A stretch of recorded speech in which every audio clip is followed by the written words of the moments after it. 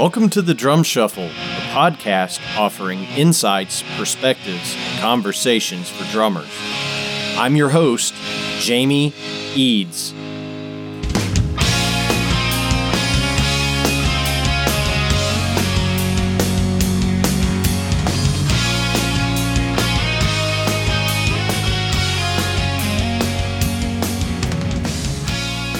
How's it going out there, everybody? Welcome to the Drum Shuffle. Jamie Eads joining you as always. This is episode number 30. Have the great honor today to bring to you a fantastic interview, in my opinion, with one of the nice guys in rock and roll. He's been with the same artist for 38 straight years. That artist, of course, Weird Al Yankovic. We will be joined by the great John Bermuda Schwartz in just a moment, so please stay tuned. Los Cabos drumsticks may be the best-kept secret from drummers today. Los Cabos drumsticks makes the finest tools to touch a drummer's hands in the business. The best news, almost every popular stick size is available in both white hickory and red hickory. If you don't know what red hickory is, it's made from the heartwood of the hickory tree, unlike regular white hickory, which is made from sapwood. Red hickory drumsticks will hold up to even the hardest hitting drummers.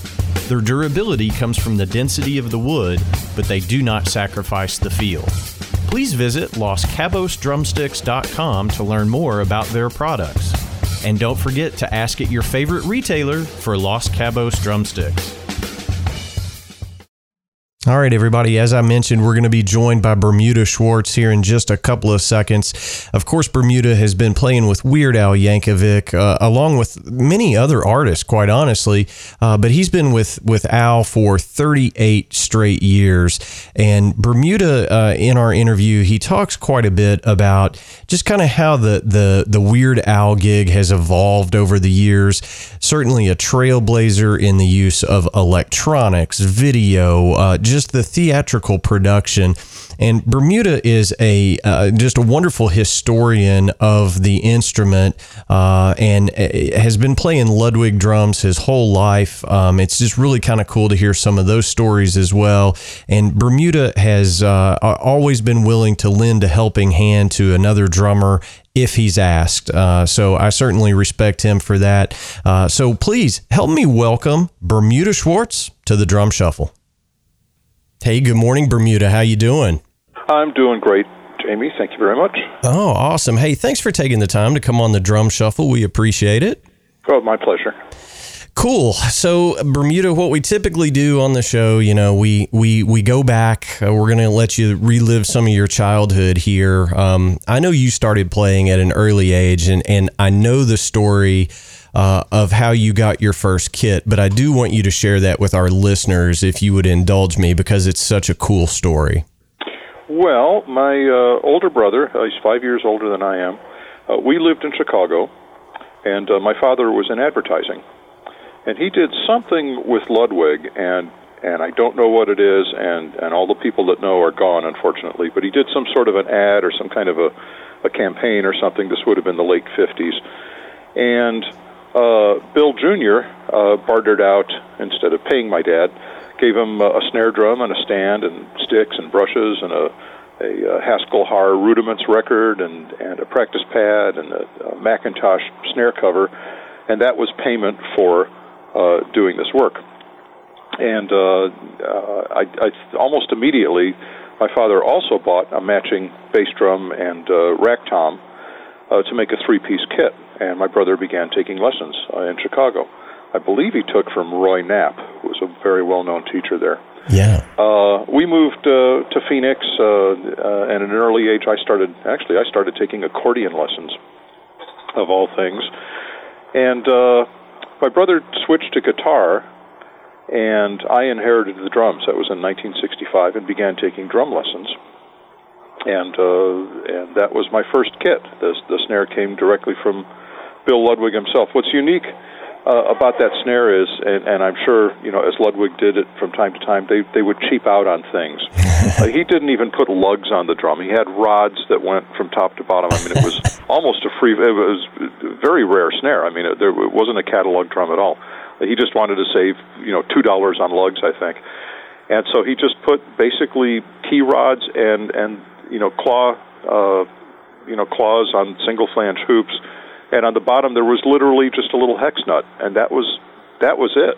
You didn't tighten both heads. I mean, they both tightened together. And I wish I still had that drum. I mean, it was truly one of a kind, and it was really cool. It was blue and silver Duco, and unfortunately, all of the drums are long gone. I did terrible things to those drums. I turned the snare into a lamp eventually. The bass drum, I did something that I don't remember where I picked this up, but it must have been back in the 70s. I used to work with polyester and fiberglass resin and stuff, and I fiberglassed the inside of the bass drum. I must have heard about it somewhere that people were vibrifying their bass drums, that some of the pros did that. Yeah. And so I did that. I put the fiberglass mesh on the inside. It was like boat fiberglass, and put the resin on, and it made a nice hard interior. It was like boat fiberglass.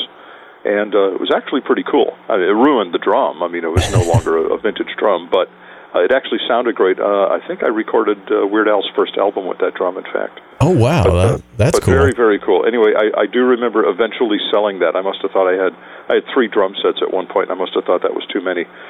So I sold that drum for $5, maybe 10, and what a crime. This was in the early 80s. And, I wish I hadn't. I wish I had all that stuff. I wish I had all my old stuff. But I think we all do. Yeah, sure. It goes without saying. I mean, we all have, the one that got away, or the kit that got away, if you will. But the snare sounds awesome. It sounds like it was like the first ever free floating snare drum. Well, pretty much. I mean, it wasn't. Yeah, actually, they had single tension snares. Like marching snares. They would just on the junior models, they had one rod that went all the way down. I mean, but it had a little guide in the middle, and that looked like a lug, or they put lugs on them, and then they ran the rod all the way through it. I mean, this had nothing. I mean, this was just a clean shell, literally except for the throw-off and the butt plate were attached. But apart from that, I mean, it was a virgin shell, and again, a very unique drum, and I guarantee you that Bill Jr. was just trying to cheap out, but that's what made it so cool, and the fact that it came from him. And my only real regret, more than anything, is I never found out exactly what it was my dad had worked on for the company, and that would be cool to have something like that, to put that up in a frame somewhere. Yeah, for sure. I mean, that's just a piece of Ludwig history, and for all us drum geeks, I mean, we can't get enough of that stuff. Yeah, Ludwig has gone through enough changes where it's doubtful, that anyone's got that in a file anywhere, as far as what happened back on Damon Avenue in Chicago. I'm sure most of that stuff is gone. I don't think the people that came in, once Selmer bought them in the 84 maybe, I think a lot of that stuff probably went away. I don't think there was any sense of nostalgia or history or other than some of the big obvious things. I'm sure they kept some catalogs and stuff like that, but paperwork for things that went down in the late 50s, very doubtful. Yeah, for sure. Well, you also mentioned in there that your brother switched over to guitar in '65. And I know that you're a huge Beatles fan. So I'm kind of curious, that seminal moment in 1964, I'm sure you were in front of the TV watching the Ed Sullivan Show when the Fab Four came on TV and came to America. Was that a function of your brother liking, George or John more than Ringo? I mean, how did that work out? Were you a Ringo guy immediately the first time you saw him? Well, probably. I wasn't really playing drums at the time, but I don't know that. He was. We lived in Phoenix, and he was very much into country music. Certainly he would have been aware of the Beatles and all that, but I don't know that they would have had an influence on him necessarily. And certainly Ringo did on me, but not just Ringo. I mean, my parents had Gene Krupa albums and Latin orchestra albums and stuff. I mean, they actually had Alan Sherman albums, so I had a little bit of a dose of comedy music. And, so I had several influences. It wasn't just Ringo, but, he was a big one. Hal Blaine, because of all the different artists that he played with in the 60s, recorded with, unbeknownst to me, he was a big influence at the time. Yeah. I learned later on just how many songs I loved and parts I emulated that were actually just him. Yeah, we had Lib DeVito on not too long ago, and I was asking him about his influences, and he said, I can remember the day that I found out Hal Blaine was like 7 of my favorite drummers. Yeah, he's 10 of my favorite drummers. Yeah, I mean, the guy was just everywhere during that era. He was, a pioneer for us rock and roll drum guys, It was inescapable. Now, I know that once you started playing drums, you got involved with some formal lessons and marching band and concert band and things like that. Tell us a little bit about that phase of your development as a player. Well, I didn't really get involved in like a school band or anything for a few years. I was 9 when I started taking lessons. And actually, I don't know if there was a band at my school, or I don't think there was a music class per se, or I certainly wouldn't have been ready for it. I didn't really get into a school band till I was 12, and I think I might have gone straight into the advanced band at that point because I could read and I could play fairly well, and I was able, I could take direction, and they knew I was beyond a beginner's class. So at that point, that was really my first experience playing with other musicians and following a conductor and reading music and applying it, as I played. But I took formal lessons right from the start, and it was very basic back then, and partly because the lesson room was very small. It was little more than a janitor's closet. So we literally just started me on snare, and went through and learned notation and learned basic rudiments. And then at some point we brought in a cymbal so I could get a sense of working my 2 hands.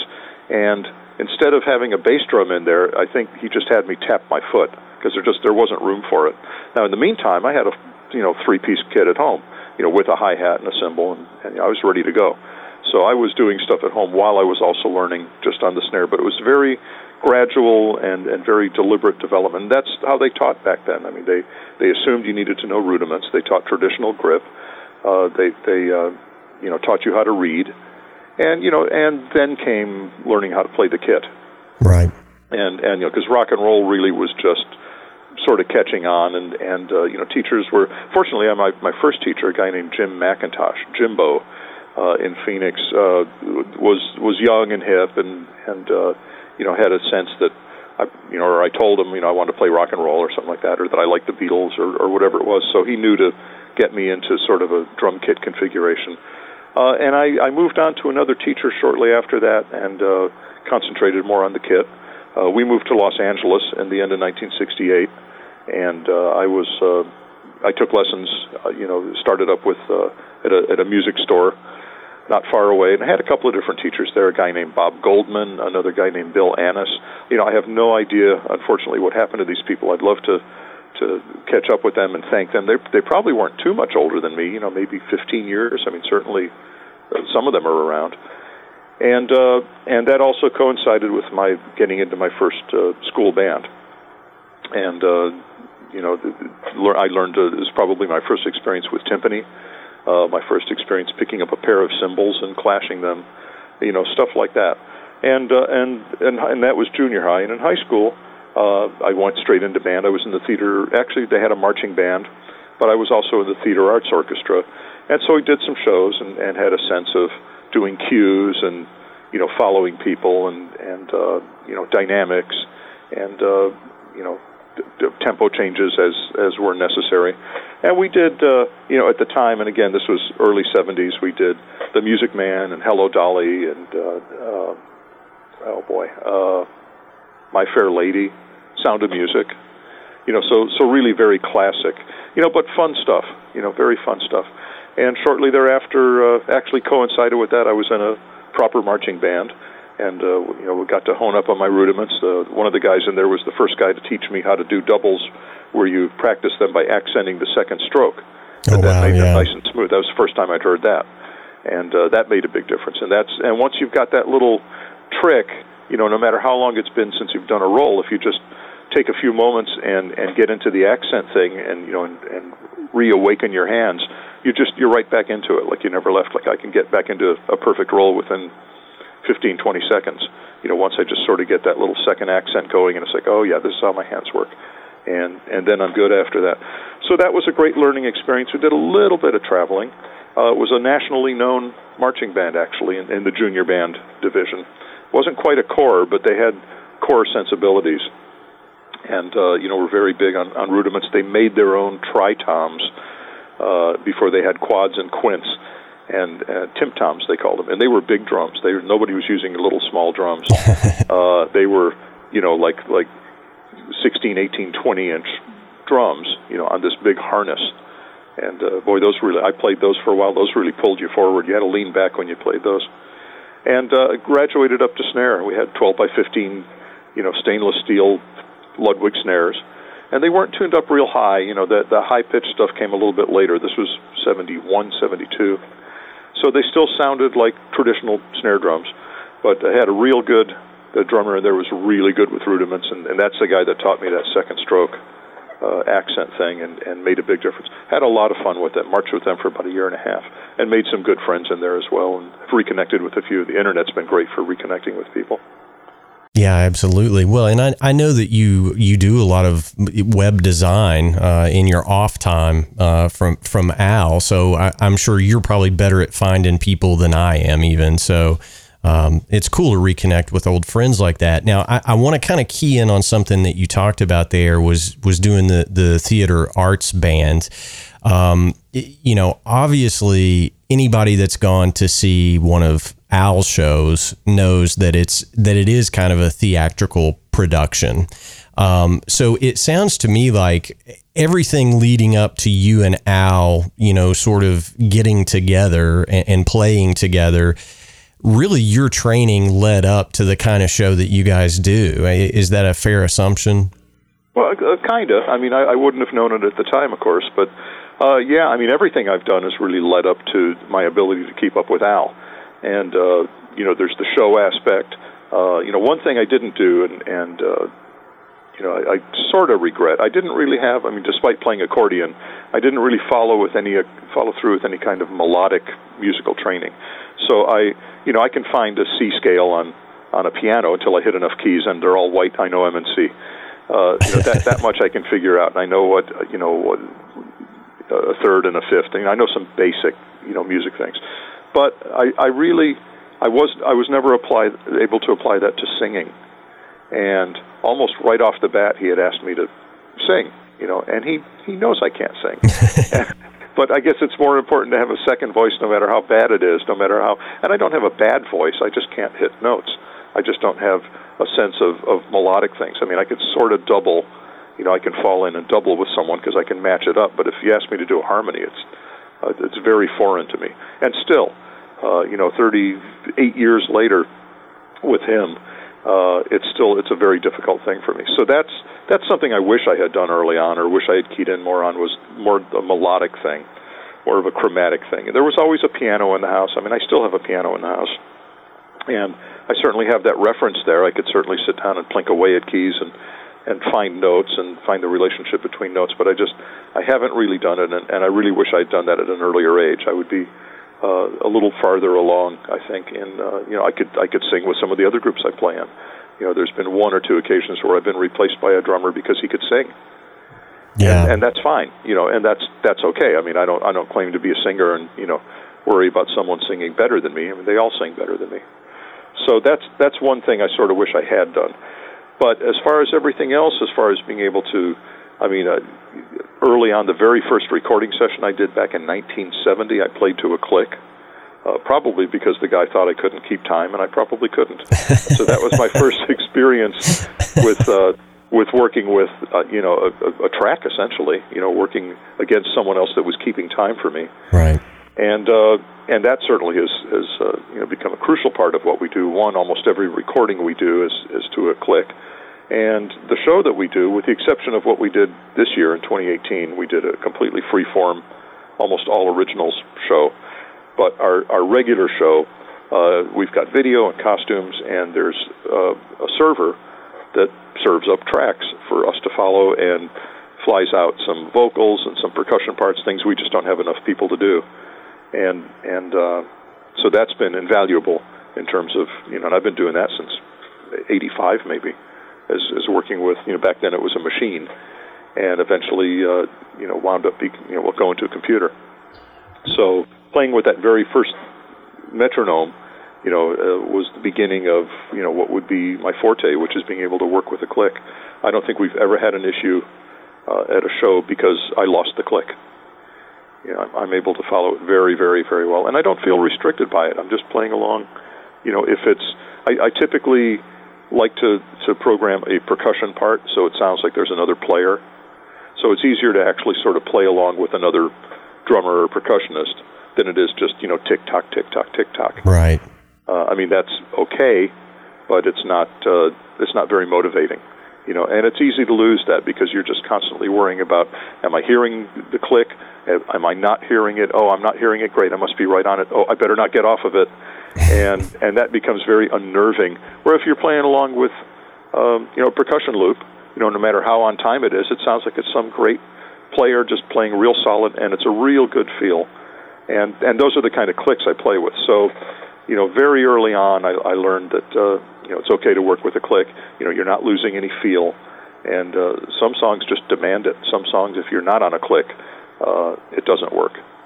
So, that was one of the things, that I learned with Al. I learned how to wear wigs and snug costumes and still be able to play. That was something, we did almost right off the bat. Yeah. It was just being goofy. It was just, it's turned into a very legitimate production, but it was always just sort of goofy and fun and all about the comedy and, kind of outrageous and it was interesting, and it all led up to a very polished production of the same, to where it's very accessible to most people. You don't have to be a fan of comedy music, let's say, to enjoy the production that we do. It is a production. That's the perfect word for it. If you've ever caught one of your all shows, it's an experience, and it's very immersive. And, you hit a couple of things in there that I certainly want to explore. You said as early as maybe 85, you guys were augmenting the band with things, and that was really cutting edge at that time. There were very few groups that were doing that stuff. So I guess, do you feel like a trailblazer in that area? Well, there were certainly, we were following some groups. We weren't the first to bring a machine on stage. I was a couple of years behind the technology, but most groups weren't doing that at the time. And most drummers I know who have been in the business, for 30, 40 years, did not get into electronics at that stage. They waited. My thing was, and I wasn't paranoid, but, I remember when the Lindrum came out, I think 1980, maybe 81, drummers are, the big fear was, the machines are going to put drummers out of business, which one, never happened. Two, machines at the time, they were really being exploited. So, producers were programming parts that would have been impossible for drummers to play anyway. It wasn't a competition, nor could machines do a lot of things that drummers did. So nobody was being put out of business. But my first thought is if people are using machines, I'm going to go get a machine. Right. So it took me a couple of years to get on that bandwagon, but I think early 1985 I got my first machine. It was a Yamaha RX-11, and it was interesting. It had a very stiff sound. It wasn't smooth and solid. It had a feel, but not a good feel, unfortunately. It was $795 back then. Wow. Which was, back then, the electronics were Roland, Yamaha, whoever it was, Akai, whatever the price was, that's what you paid. There was no negotiation, nobody discounted. It was, you either knew somebody or you just paid the price. It was $795, and it made, I think, 16 sounds. And it was pretty limited. It took me like 2 hours just to learn how to program a bar of rhythm. It was. Now, I used that machine for more than a few years, but also took it on the road. I bought a companion machine, which was the percussion version of that, which I think might have been the RX-15. And that had timbales and claves and congas and stuff. And they paired up. Via MIDI, you just ran one to the other. If you started one, the other went up and played whatever that song was, and they played together. So we did a few songs back then that in 85, and in 87, we were running films back in 1983, so we had a multimedia show even back then. But by '87, I think we were getting more into the multimedia. By '92, we were definitely into it. I was having to wear headphones for certain songs because we'd have a click that I'd have to follow. Eventually, it became strictly headphones and then in-ears, and most of the show went onto a server. I used to trigger, and my electronic setups got a little more sophisticated over the years. I had an Akai S900, which was a very popular studio sampler, but it didn't have a lot of RAM. I mean, it had like 328K of RAM, which nowadays sounds like pitiful. Like you could barely put a snare drum on there, that has any kind of decay. You couldn't put a tom on there with any decay. It would take up the whole memory just to have one tom sample. Everything was on the hard floppy disks, and you could only load in, so many sounds. So throughout a show, I would have, we used to do a medley. We used to do about a 15-minute medley, and it had a lot of sound changes in it. And I literally had to load in one disc, take it out, put in the other disc so that it's ready to load. So in between songs, I could just push a couple of buttons and it would go. And then I had 3 more discs that I had to load throughout the rest of that medley. It was impossible, but it worked. And I used to trigger that with an old Roland Octapad. It was an Octapad too. And pads in those days were pretty elementary.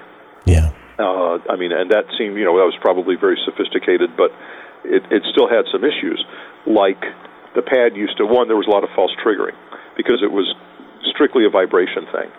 And there was really bad crosstalk. If the stand, as you were playing it, if you were on a riser and your stands moved and the stand that the Octapad was on moved over and, say, touched my hi-hat stand, every time I stepped on the hi-hat stand, the vibration went up the Octapad stand and triggered a sound of some sort that I didn't want. So I then graduated to a cat pad, which had a very different playing surface and wasn't susceptible to vibrations, and that was great. I used that for many, many years. I upgraded my Akai, the S900, and guys in the studio would have like 10 of these lined up because there wasn't enough sample power in each one. There wasn't enough RAM, so if they wanted to play an entire song of samples, they had to have a whole bunch of machines. So they'd have like 8 or 10 of these like in a rack, and these things were like $3,000. I mean, back then it was incredible. Anyway, I went to a Kurzweil K2000, which was like a sampling keyboard, but without the keyboard. It was a rack sampler, and that was very sophisticated, and did a lot of things, did a lot more things than I needed. That's one problem with electronics for drummers. There's not a lot of them, not a lot of programs. They're really aimed at drummers because drummers have different needs from hardware and software than a keyboard player does, let's say. So for me to get that K2000, technologically it was what I needed, but it did way, way, way more. I had to learn a whole lot about that machine to basically just put in, very simple stuff.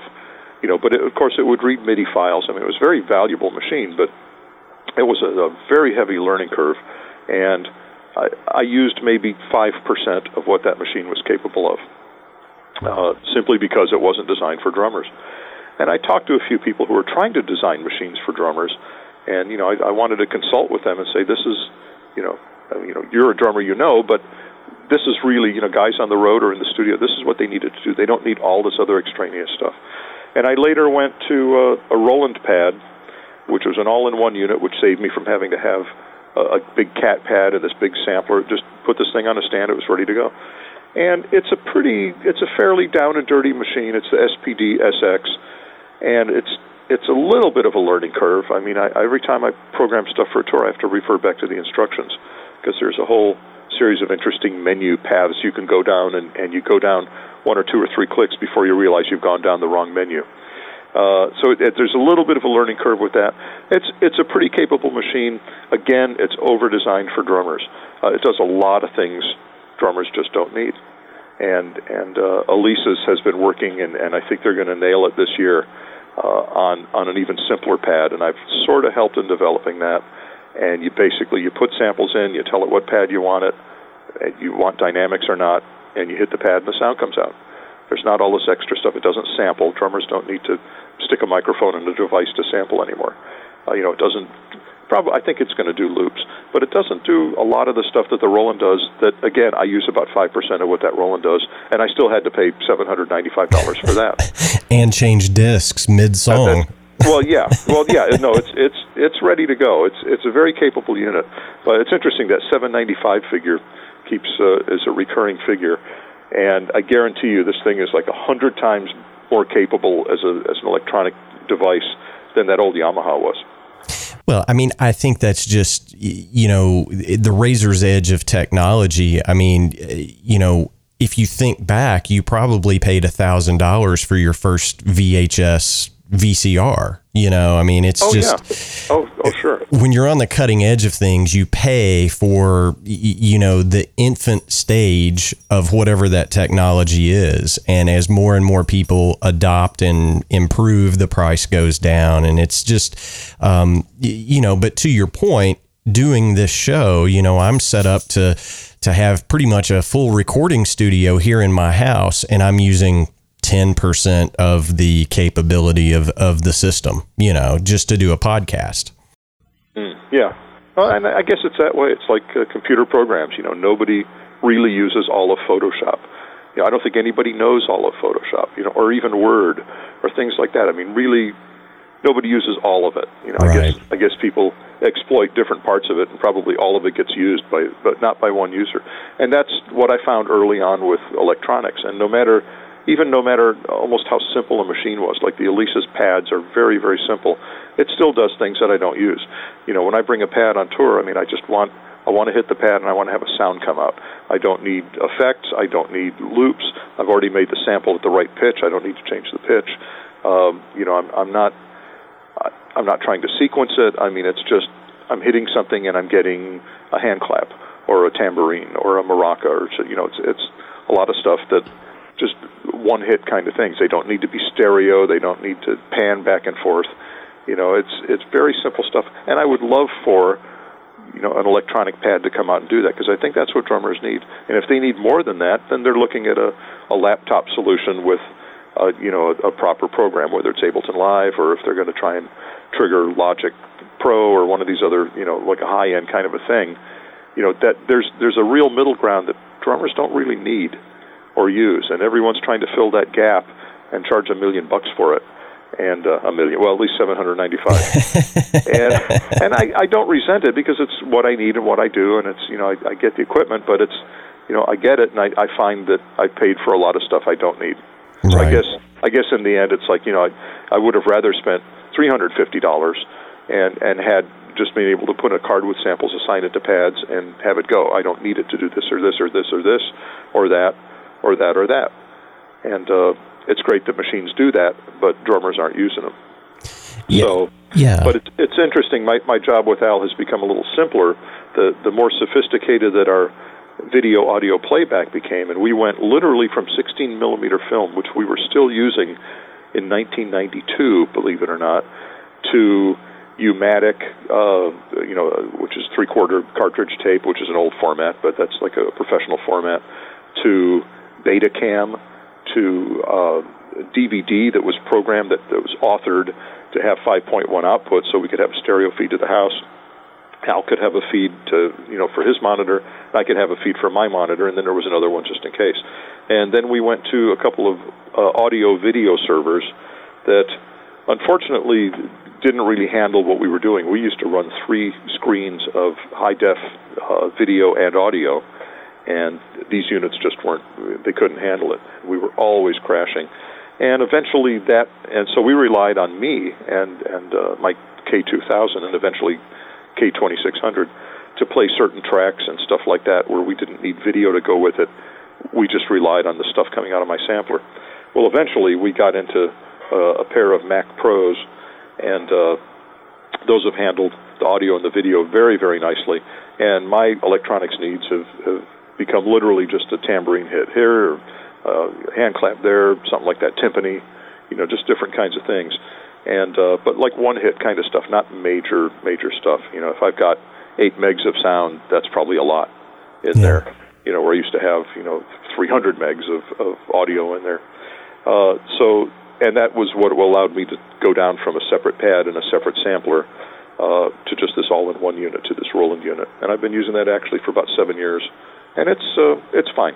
I mean, I look forward to the next generation of stuff that's a little more user-friendly.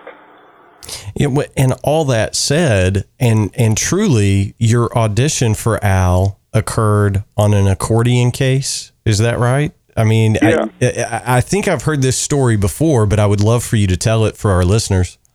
Well, it wasn't. It was. I didn't know it was an audition. It certainly didn't start out that way. We were both on the Dr. Demento show. He used to do a live show here in L.A., and both Al and I were big fans. Most, high school and junior high kids were big fans.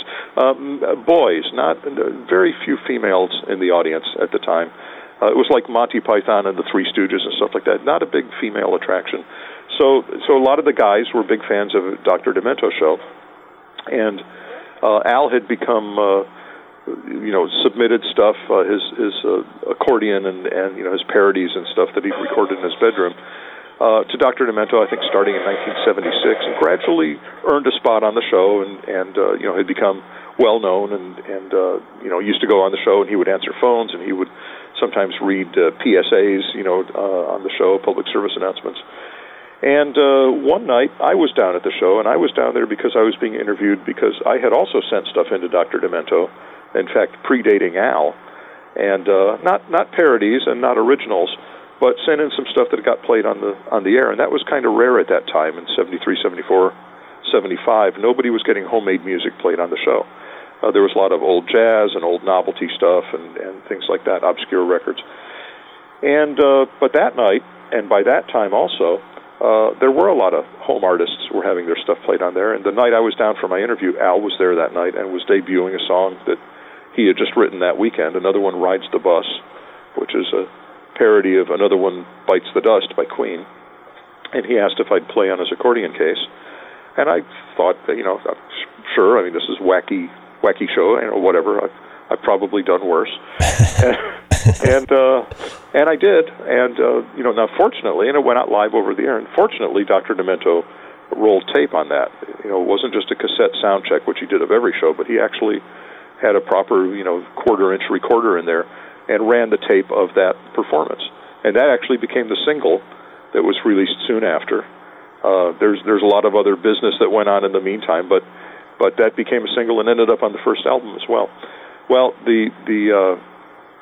after we had done the performance, I told Al, I said, you should have a band, I'll be your drummer.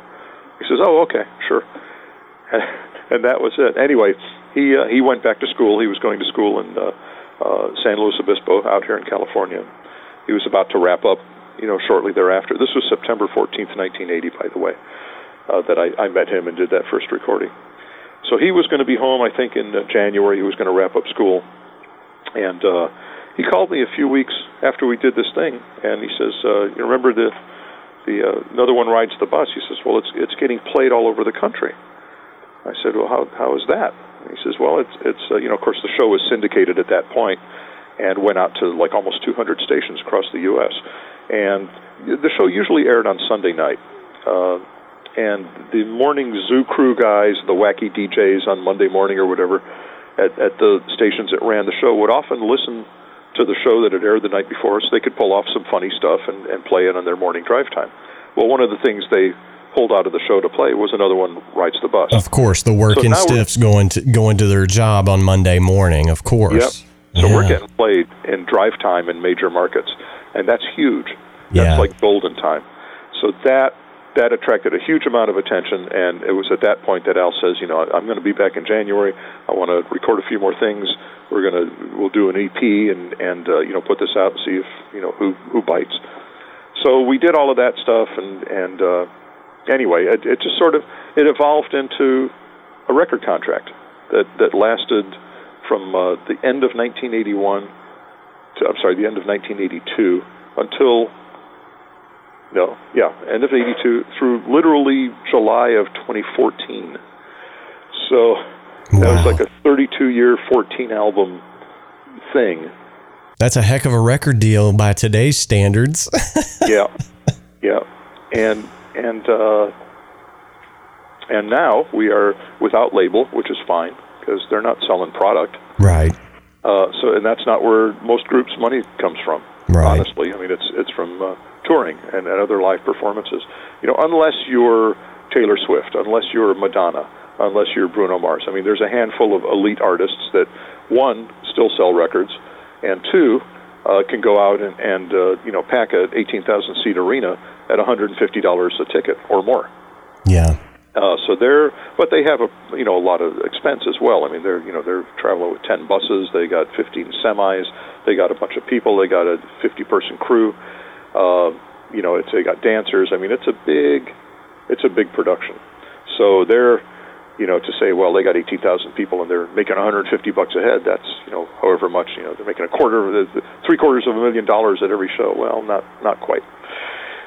Yeah, because you're spending $500,000 to get to the next city, exactly. For that week. Yeah, so it's still, I think the performance is where they're making their money. Again, for us, for Al, to have remained on the label, it wouldn't really have made any sense. They're just not selling product, and he can certainly promote himself. He's great at social media, and he's got like 6 million followers on Twitter, Instagram. He's Facebook, the website. But he really can promote his stuff. If he's got something new, he can put out a message on YouTube, and 1 million fans are already onto it. Tours have done very, very well. In fact, they just keep getting better and better. They've never been better. It's mostly sell-out tours, and that's without the benefit of a new album. In the case of this year's tour. Yeah. Our last album came out in 2014, and it was a #1 album on the Billboard 200 chart, which is like the real chart with Ed Sheeran and Justin Timberlake and the other Justin and Beyonce. That's like the real chart, not just comedy. And that's a pretty big deal. I mean, I think that's the first comedy album ever to debut at #1. Well, I think at this point, I grew up with Al's music, I mean, and I think to me anyway, Al is like this, he's a guy that should win the Mark Twain Award for comedy, but he's a national treasure, quite honestly. And, I can remember there was, I'm probably going to get this wrong, but you guys did Amish Paradise, which was, the parody of Coolio's, Gangster Paradise. And he got really mad about it. And, I thought to myself, you've made it as an artist if Weird Al is doing your stuff. If he's doing a parody of your song, you're going to sell even more records, and I think it just goes without saying that Al's ability to do those things, there's just nobody else out there that can do that. That's a long way for me to get to, ultimately my question is, you play every genre of music with Al. You play hip hop, you play rap, you play reggae, you do, straight up pop, you do heavy metal. How hard is it for you as a player to go from all those different genres in a show? Well, for me, a lot of what I do, a lot of the flavor of whatever we're doing, it doesn't necessarily come from the drums. I mean, there are certain, parts, like there's certain signature reggae parts, for example, but I mean, a lot of it is still the difference between pop and country and rock and a ballad and, metal. Those are all mostly 2 and 4.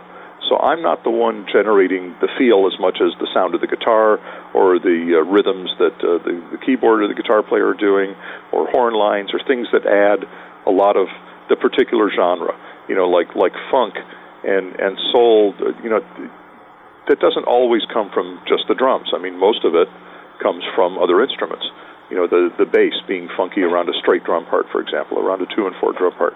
So for me, and I appreciate the compliment, but I'm not really doing that many different styles. For me, a lot of it is very, very, very straight ahead stuff, and the people around me are the ones making the music. Or, in the case of some of the things we do where there's a percussion loop, the funk comes from that, not really from me. again, with reggae, I mean, I have to play, it's not a straight 2 and 4 thing necessarily, but, for most of what I do, I'm not doing that much different stuff. I mean, it's pretty straight ahead stuff for me. Different tempos, of course, maybe with different kick drum kind of things, and maybe some different hi-hat sort of things. But it's pretty straight, for the kind of stuff we're doing, which, again, despite all the genres, it's all pop music. I mean, it's all popular hip-hop. It's popular rap. It's popular metal-sounding stuff, whether it's Rage Against the Machine or whoever it is. It's groups it's mainstream, let's call it. And most mainstream music is going to have a 2 and 4 backbeat. So it's actually not that difficult for me, to get into all the different things. I've been put to the test a few times when we did Grapefruit Diet, which is a parody of Cherry Poppin' Daddy's Zoot Suit Riot. Yeah. And I grew up listening to Gene Krupa and stuff like that, so, I was well aware of kind of the big band and swing, kind of stuff, the sing, sing, sing rhythms and stuff, which is what a lot of that is. But that was still, I'd been playing rock and pop for so long, I'd been playing straight ahead for so long, that was a little bit of a challenge for me to get into that vibe, to get back into sort of a big band vibe on that thing. And it's a little bit tough. Sometimes the click can be a little restrictive. That's the big band stuff, the orchestras, there's a little bit of flow. There's a little bit of pushing and pulling, and doing that kind of jump stuff against a click was also very challenging. We did okay on it. We used to play that live too, but it's that was a challenge for me. That one I think was one of the harder songs I'd done. Now a lot of the songs, we talk about rap and hip hop. A lot of that stuff is programmed, and when we do a parody of a song that's been programmed, we also do the programs. So I had to learn, not just putting sounds in a sampler, but I had to learn to create MIDI programs and create tracks. And eventually, in doing the sound, it became a sound design thing, which drummers don't do a lot of that. Those are producers do that, keyboard players do that. Well, I do all of the drum sounds and programming that are on all of our records, that require that. On the last album we had out, every parody was programmed, and every other song was played live. It was kind of, I think maybe that's the first album where that's been the case, where every mainstream song we did was originally a programmed song. Well, I mean, I think that's, that's a sign of the times of where we're at. But, I'm going to say this. I think you're far too modest, Bermuda.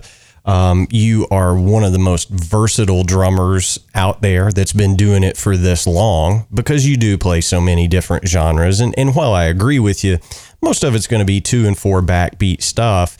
You make it look so easy. And, I've just always been fascinated by it and envious of your gig because, and I think you've even said this before, you get to be, 20 different drummers every night, which has got to be a really cool gig. It is. I mean, I'm not, I know I'm playing very straight ahead, but I'm aware that I'm aware of the genre I'm playing. I'm aware of, in some cases, which drummer I'm imitating. Most of the originals, and particularly on this tour we did this spring, most of our originals are based on the styles of other groups. I mean, some of them are very, very close to groups of Foo Fighters, B-52s, stuff like that. The Pixies.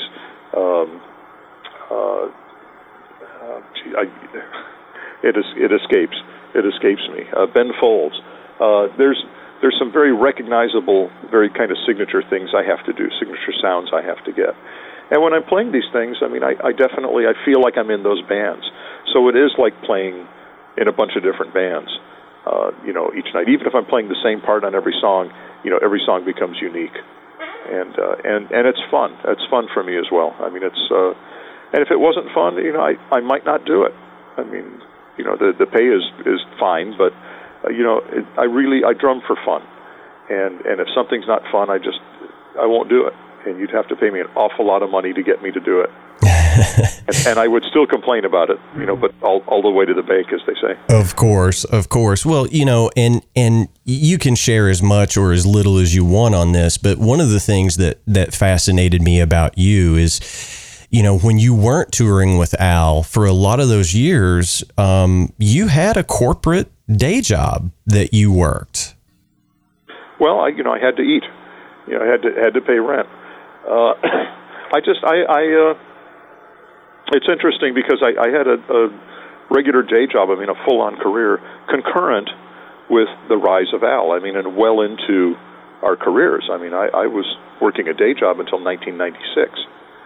Now, fortunately, and I can't say that every company would do this. In fact, most companies won't, and particularly today they won't.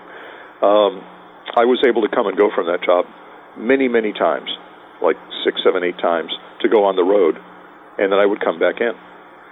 And again, most companies, even if it's a company, say that's like you work for a big music chain, and they really like to be nice to the employees that are musicians, and they'll let them go do stuff. I don't think they'd let them leave for 3 months at a time, over and over and over and over again. And I was lucky. It was actually the company I worked for was Westwood One, and it was a radio syndication company. And the way I get in there, actually Al got me in there. That was his day job for a very short time. He got me in there. We did our first tour in May of 1983, just a little 3-week thing, and he left. But I basically took a little vacation, and I came right back, and I stayed there through 1996. And every time I needed to go on the road, I gave him plenty of notice. I was reachable. I had a pager, and I would check in and kind of keep tabs on things. I had people that looked after what I did. I was office manager. I was the purchasing manager. I was the facilities manager as well. And so I always made sure everything was taken care of, and I would come back and just resume my duties there, which meant, one, that was a regular paycheck, at a time when I wasn't making a ton of money with Al, and so it was important to have full-time income, but I was able to do both. And, while I was sitting at my desk in my cubicle in front of my old computer, I wasn't thinking about, making calls, trying to figure out how to go out and get back out on the road with somebody. I was very dedicated to that. And the company appreciated that. And so I'm actually very proud of that. And when drummers say, well, I'm not going to get a day job because it's going to kill my spirit, it's going to kill my passion, I won't have time to go pursue work. It's like, no, of course you will. I mean, not only, yes, I had the Al thing, but I worked in other groups too. I was quite busy. I was never busier in my life than when I was musically than when I was working a day job, because the time I wasn't working was really precious. It was very special. It made playing with groups and rehearsals and things like that, made that very special. And honestly, if I wasn't working, it's not like I would be sitting around 8 hours a day rehearsing with bands or going out and trying to get work. It doesn't quite work that way.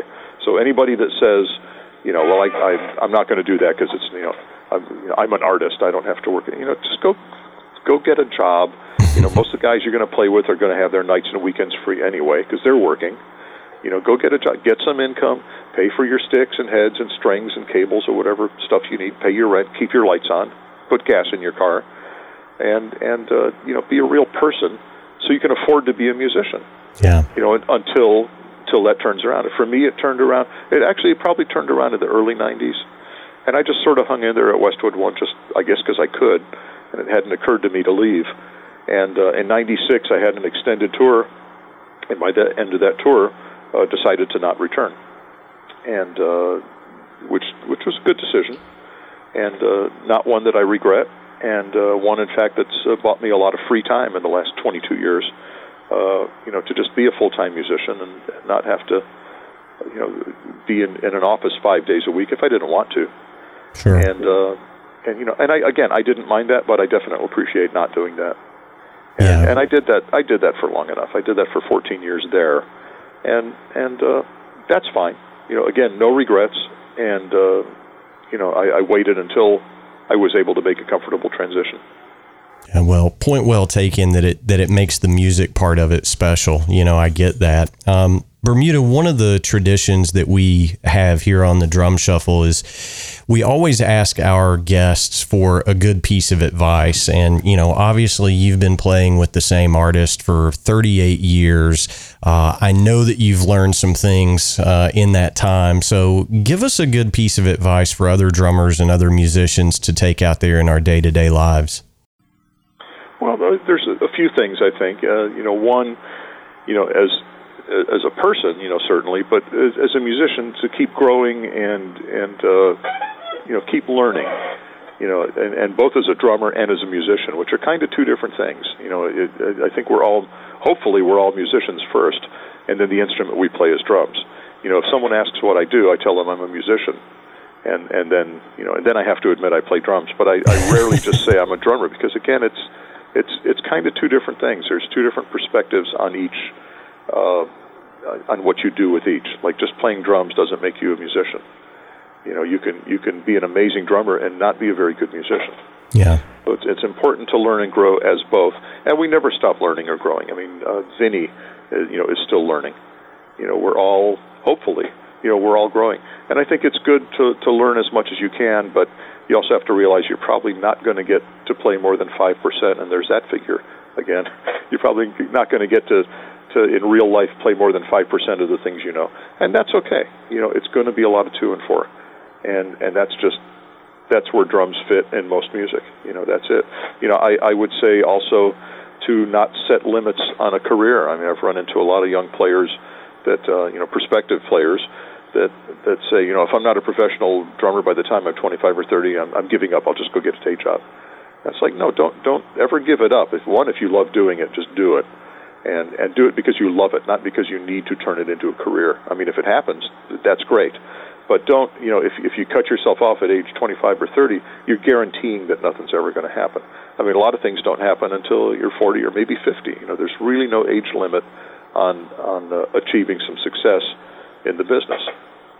It can happen at any time. Yeah, there's a lot of young players out there. There's a lot more players that didn't really get noticed until they were in their 30s or 40s, or 50s. So I would say don't. It's good to set goals, but don't really set limits, because you could just be hurting yourself. And I think it's also important to keep a good attitude, just in general. Be, in the music business, nice people finish first. So I would say be a nice person. Well, that's all really good advice. And, I'm going to share just a real quick personal story as it pertains to you. Our paths crossed a couple years back, just by chance, really. And it just so happens that a good friend of mine had just built and donated a snare drum for charity for the Louisville Leopards. And if my listeners don't know who that is, it's a group of young kids. They come in, they learn songs on, percussion instruments. But my friend Kevin Smee up at Bowie Custom Drum had built a snare drum and for charity. And I asked Bermuda if he wanted to participate in that in any way. And immediately, without question, here is a signed drum head from Al and the rest of the band. Stick it on that snare drum, see if we can bring a little bit more money at auction. So nice guys do finish first, and you are certainly one of those, Bermuda. We appreciate that. Well, thank you so much, Jamie. I appreciate that. Well, I knew you wouldn't tell it, so I had to. But you're always willing to help a fellow drum brother out. You've demonstrated that countless times, and certainly by being on our show today. So I want to thank you so much for coming on. It goes without saying, you're welcome here anytime that you or Al has anything going on that you'd like to come on and talk about. The door is always open, Bermuda. Thank you so much. Thank you, Jamie. All right. We'll talk to you real soon. All right, everybody, that's going to do it for episode 30 of the Drum Shuffle. Thank you so much for tuning in. We certainly can't do anything here without every single one of you guys. Go ahead and hit the subscribe button on whatever platform you're using to listen in today. It certainly helps us. We also love hearing from each and every one of you throughout the week. Our email address is thedrumshufflepodcast@gmail.com. Our web address is thedrumshuffle.com, and you can find more information on me over at jamieeads.com. Again, many thanks to Bermuda for joining us today. We've certainly learned a lot from him. We've got some great guests coming up for you over the next few weeks, so you are not going to want to miss a single episode that we have coming up. So until next time, may your head stay strong and your sticks never break. Cheers.